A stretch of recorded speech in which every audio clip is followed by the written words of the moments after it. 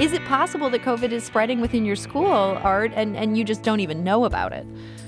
That's an assumption that we start with. So to do this well, you must assume that everyone in your school system or in your building has COVID.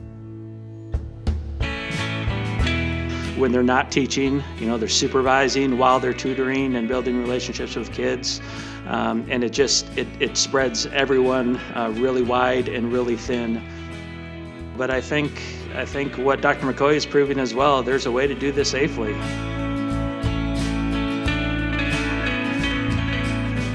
Anxiety is your friend because it tells you and your body of when to slow down, when to take mental breaks, when to take spiritual breaks to replenish your soul. We are souls first and staff second. We're souls first and students second. Learning doesn't just happen in the classroom. It also happens in the hallways and in social interactions with teachers and fellow students. And that's why educators like Art McCoy of the Jennings School District and Jonathan Butterfield of Lutheran High School South feel it's critical for students to be in school, and they're finding ways to make it work even in a pandemic. I'm Sarah Fenske. This is St. Louis on the Air. Hi, I'm Alex Hoyer, executive producer for St. Louis on the Air. Before today's episode, I want to take a moment to say thank you for listening and choosing this podcast. Our team works hard to provide nuance on the news that shapes your life and your community. We wouldn't be able to do this without your support. The money you give to St. Louis Public Radio helps fund this podcast. So please go to stlpr.org/donate and give an amount that works for you. Your contribution, along with that of your neighbors, is what fuels St. Louis on the Air. We're really grateful. And again, that website is stlpr.org/donate. And thanks.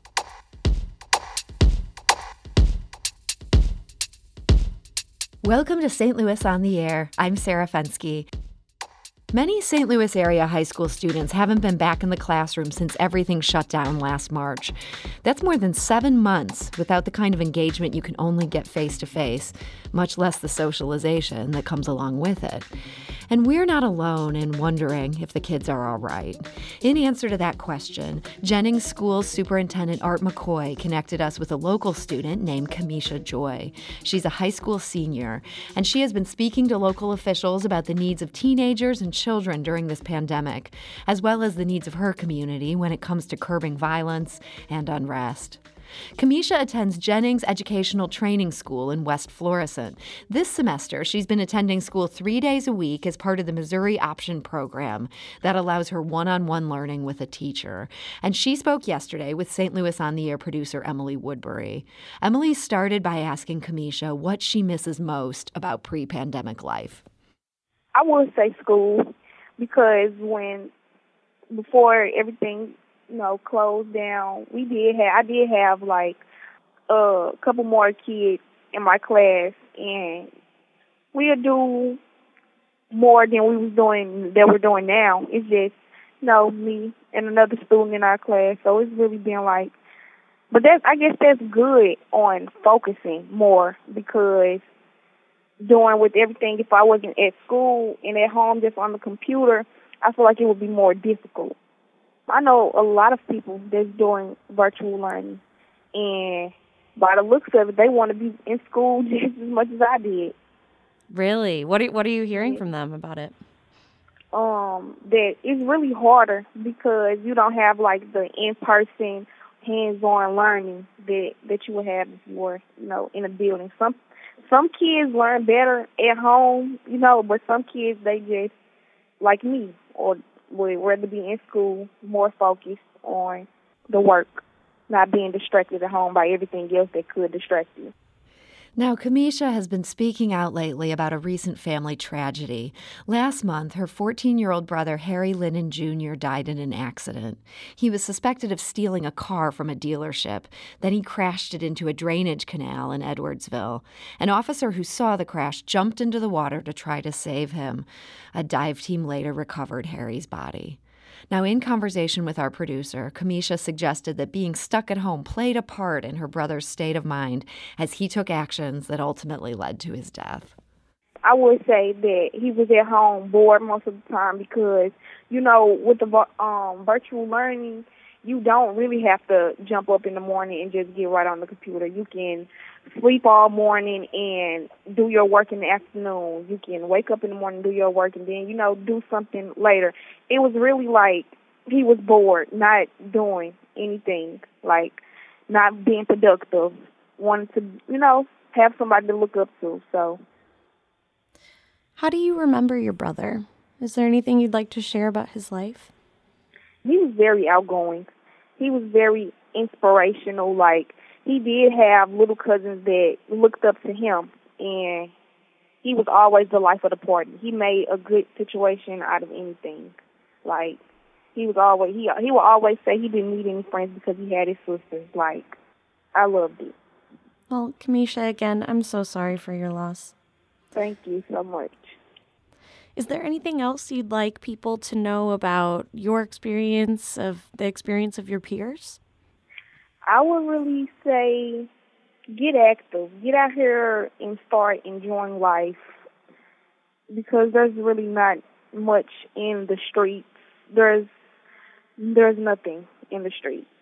They're going to just lead you to places, dead or in jail, and who wants that? There's a lot of people that out here that even if you don't think people care about you, there's somebody out here that care about your well-being. So I would say really get into something productive. Get your mind off the wrong stuff and prepare for your future. That's what I would say to others. That's Kamisha Joy, a senior at Jennings Educational Training School. And she says what brings her joy right now is focusing on graduating high school in the spring, and we wish her the best of luck.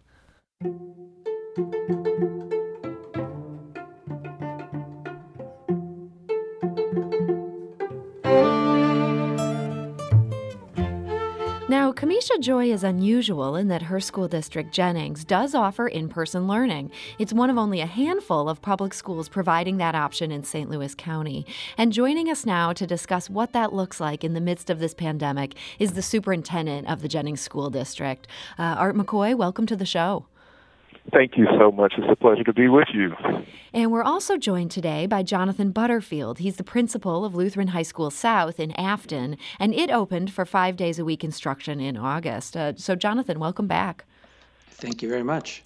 So, Jonathan, you were a guest on this show in August, right as you were about to reopen for in-person instruction, and you acknowledged it was potentially scary, but you felt it was important to provide that in-person instruction. So 2 months later, how is it going at your school?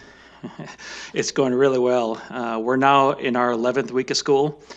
We've had 0 cases of community spread. Now, we've had 6 of our students and no faculty members this school year who have tested positive, and plenty of kids quarantined due to exposure to family members or friends. So we know the virus is real, but we've learned that there's a way to do school and life safely.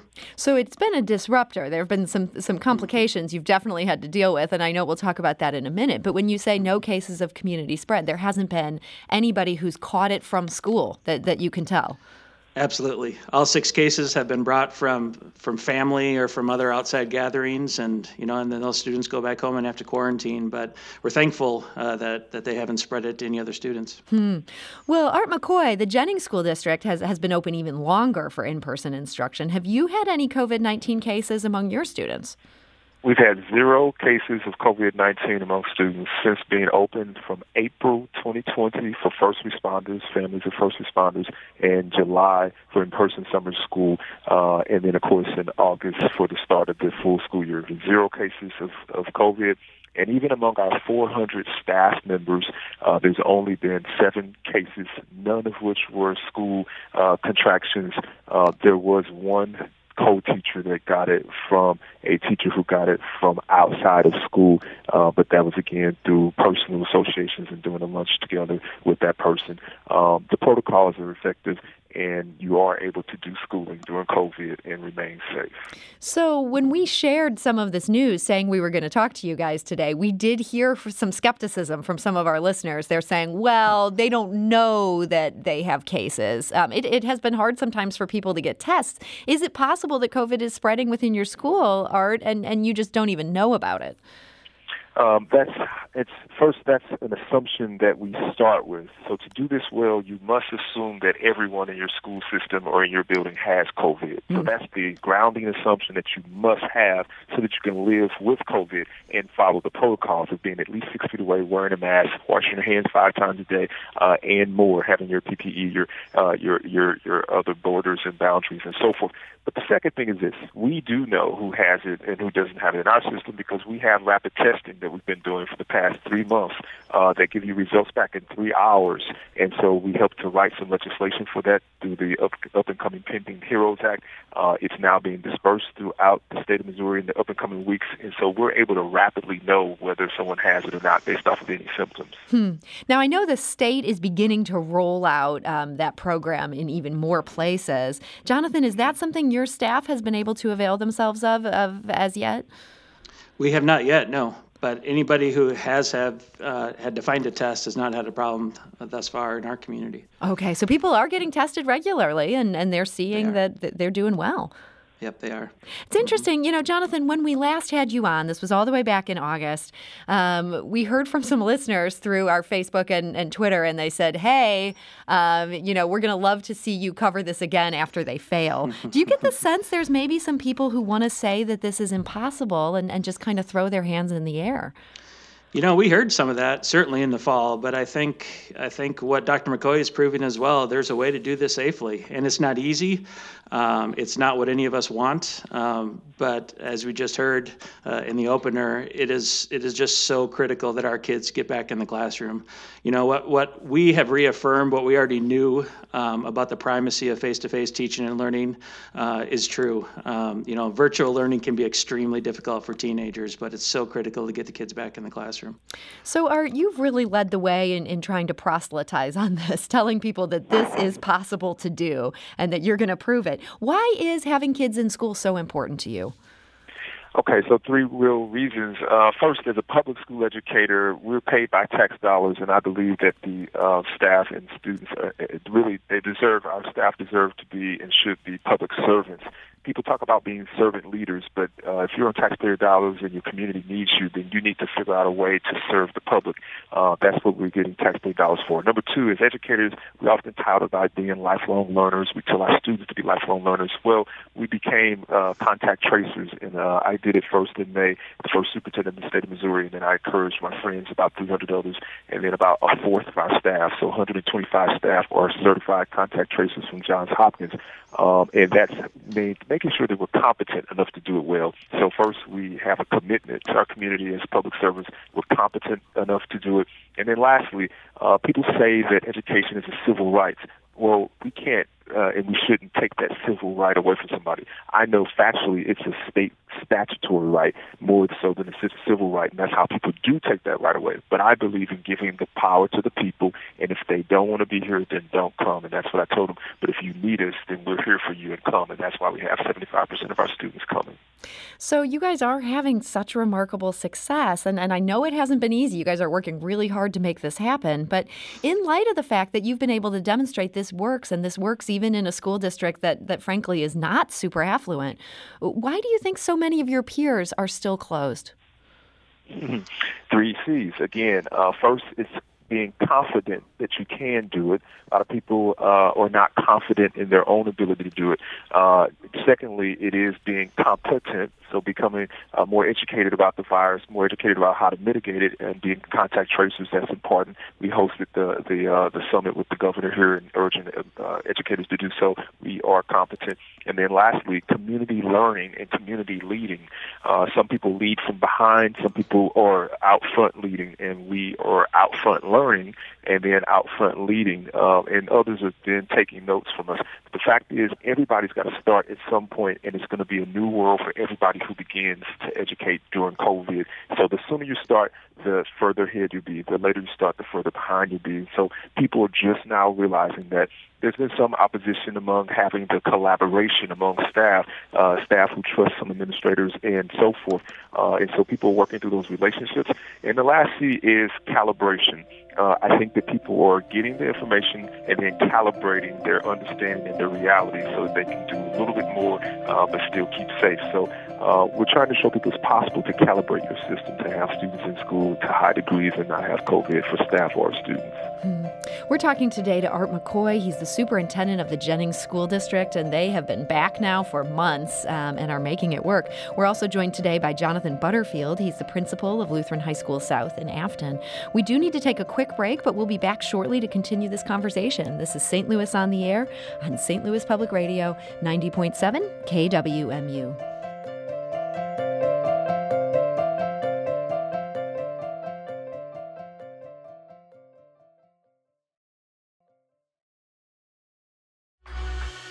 Welcome back. My guests today are two school administrators who are both educating high school students. They're doing it in person in the middle of this pandemic, and that's even as most of their counterparts in St. Louis County remain virtual only. My first guest is Art McCoy. He's the superintendent of the Jennings School District, which first reopened for summer school long before everybody else. My second guest is Jonathan Butterfield. He's the principal of Lutheran High School South in Afton, and they opened up this fall at roughly the usual time. They've been open now for 11 weeks and doing great. Jonathan, as we mentioned, this hasn't been easy. What has been the biggest challenge for your school during all of this? Our teachers are just working tirelessly. They're incredible. So to make this work, we're offering every class live streamed every day. And so our teachers are teaching, 3/4 of their kids in the classroom and 1/4 of their kids who are on their computer every class period every day. And, teaching is about building relationships, and to build relationships in that kind of environment, is just extremely difficult. If they thought they had a little time to use the restroom in the past, that time is squeezed even tighter now, because when they're not teaching, they're supervising while they're tutoring and building relationships with kids. And it spreads everyone really wide and really thin. We do lunch on campus. There are some schools who are only partial days because they can't serve lunch.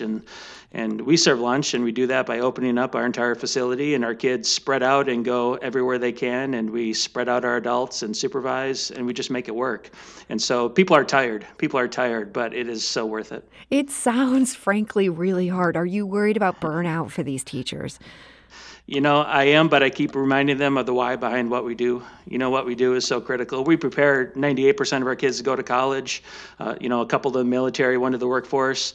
But beyond that, we're preparing kids for careers and to be husbands and wives and mothers and fathers. And then for us, beyond that, there's eternal life. And so we know what we do is so important. We just have to do it in person. So, Art McCoy, that question of the burnout for teachers, how is your staff being able to handle some of these challenges? You also have them contact tracing. I mean, they're taking on a lot right here. They are. I agree. Our staff, our teachers, our principals, administrators, they are warriors, and they are wonderful, and they are wonder kinds because they truly have shown that they are essential to the community's success. And so, we have been trying to manage the trauma. We have 2 therapists for our staff as secondary trauma recipients, helping others to navigate through their own home and personal trauma. So the therapy has been wonderful to have a wellness-centered approach, and approach based off of the well-being of our staff and our students and our parents.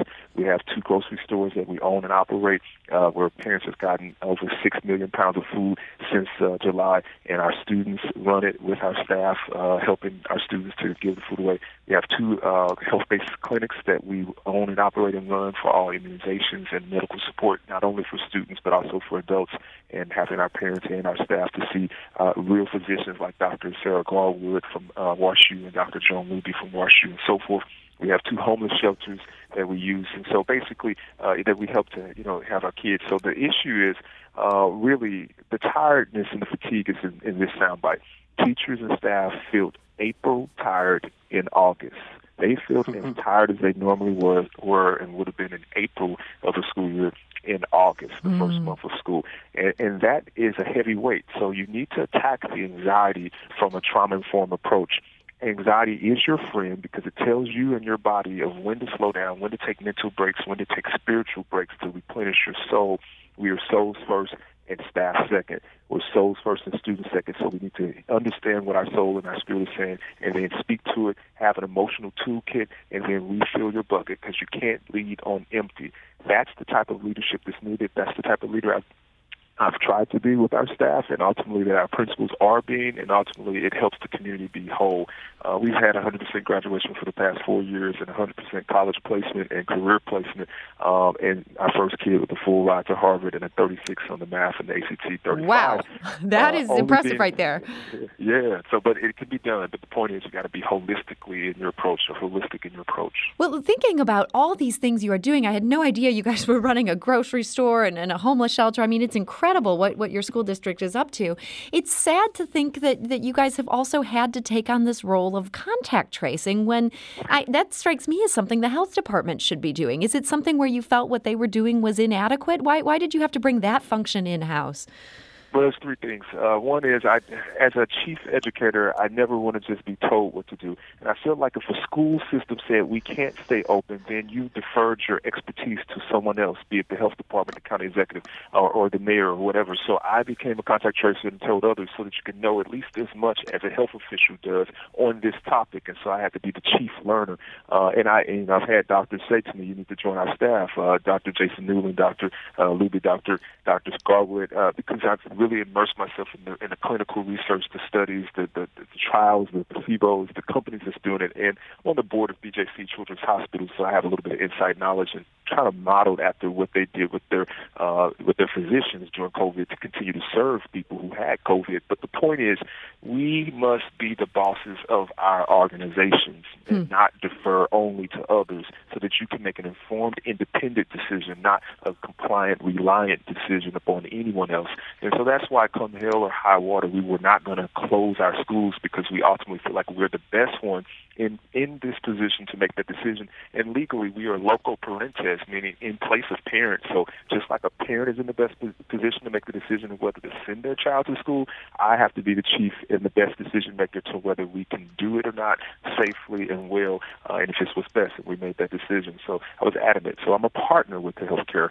organization, health community, and we're partners together. And so I told them, you can rely on me being a community educator and my staff and team of leaders too. I even had 3 board members get certified. So that's how committed we are. 3 of my board of education members who are not educators are certified contact tracers, because they said if it's good for our leadership, it's good for us, and we want to know. Knowledge is power. And so now that you're empowered, now you have to engage. So enlighten yourself, empower yourself, and then engage in making a difference in your community. That's what we have to do right now. Jonathan, I know you're coming at this from a slightly different perspective in that you're a private school, but does what Art McCoy say there, is that something that resonates for you as well? Absolutely, yeah. The county health has been great, and they're a partner with us in contact tracing, and they've been very supportive. But we're a totally different environment. We're 430 kids, and so contact tracing's a bit easier for us at our school. Mm-hmm. Well, one thing I did want to ask you about is I've heard from friends who are teachers in other districts, places that haven't opened yet. They're saying there's no way we're going to be able to get kids to be compliant with mask wearing. What has your experience been with that, Jonathan, at Lutheran High School South?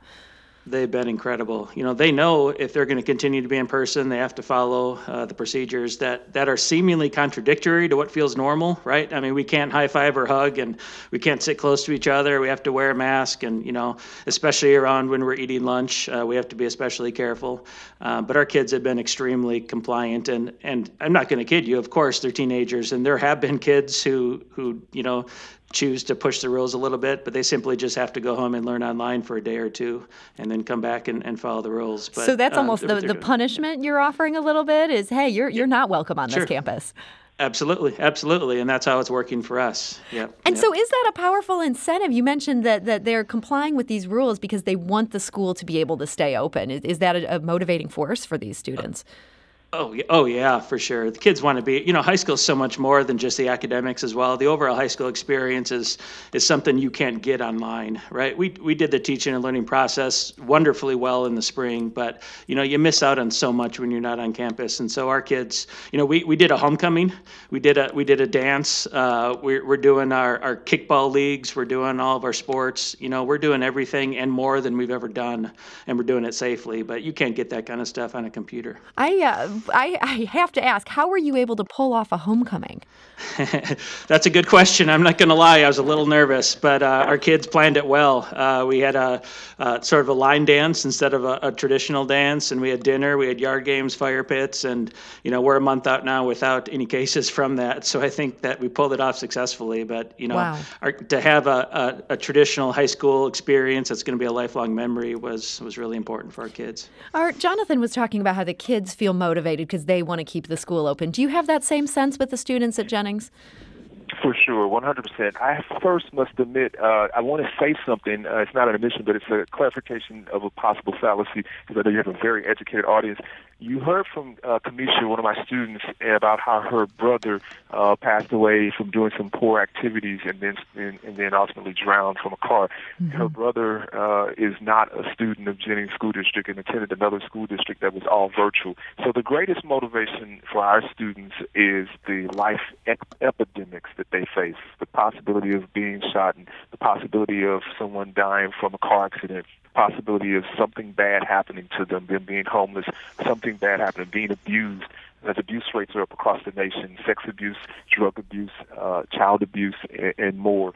Neglect is up, so that people who have to work neglect their young children and leave them. So we've had pre-K through 12th grade in school since the beginning, since the summer, for that reason, and 5 days a week for our pre-K through 4th grade. And even a 4-year-old wears their mask 90% of the time. And so the spectrum is this. The students do it because the epidemics are just as powerful, if not more powerful, than the pandemic of COVID-19. Also, they love connection. They had anxiety, they had withdrawals, they had depression when they were not able to go out and being forced to be in their room for the most part and not communicate, collaborate, and actually celebrate with their peers. Some people do okay virtually because those individuals sometimes are introvert, and sometimes those individuals really have some issues of not wanting to step out. And we've given an option to students who are in a situation where they can learn better without distractions virtually or learn better that way. But that's their choice. And again, we are here for those who wish to be here. And that's 75 to 100% of our kids are like, yeah, we'd rather choose to come. Some parents are not ready yet. And so, students have emailed me, the superintendent, to say, hey, I'm ready. Can I come? Months ago. And the parent is like, I'm just not sure. And we're like, okay, come for after-school tutoring and so forth. But there's a spectrum of compliance is one thing, reliance is another thing, and defiance is another thing. We have not seen any defiance to the protocols. We saw great reliance on us as a system to help families who need to work or who need food or who need more support, emotional support and educational support. And of course, we have compliance, but also there's a lot of appliances, PPE that we give people and services like all of our extra wraparound support. So, So with all of that, there's a lot of support and togetherness within our community at this time. Well, sorry, go ahead, Jonathan. Sarah, can I comment on the mental health part? Yes, I think this is important to say too. Yeah.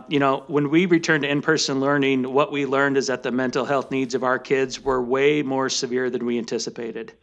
And I'm afraid that many schools are overlooking that. But I'm related to report that every one of the kids we're working with reported being a much more healthy place within a few weeks of being in school in person. And parents report to me that they're thankful to have their kids back, right? The stress, anxiety, depression are real issues for our young people. And during this pandemic, they're even heightened. Mm-hmm.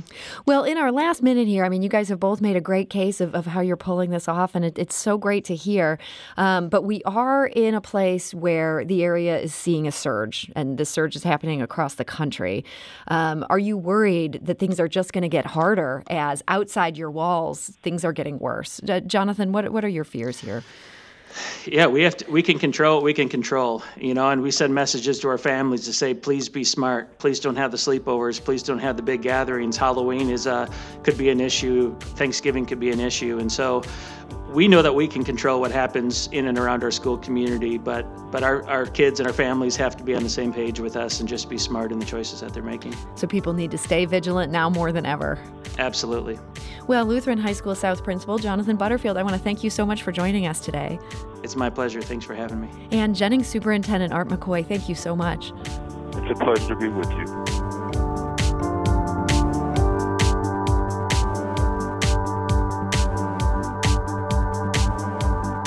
Do you find yourself regularly listening to episodes of St. Louis on the Air? Suggest us to a friend you think might enjoy our conversations. And leave us a review and rating on Apple Podcasts on the App Store. It's the simplest way to help people discover our show. Thanks.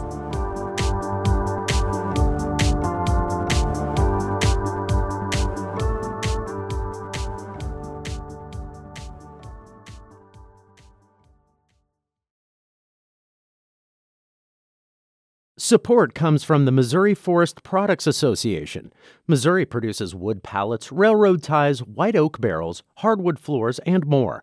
Details on the variety of products made in the state are at choosewood.com.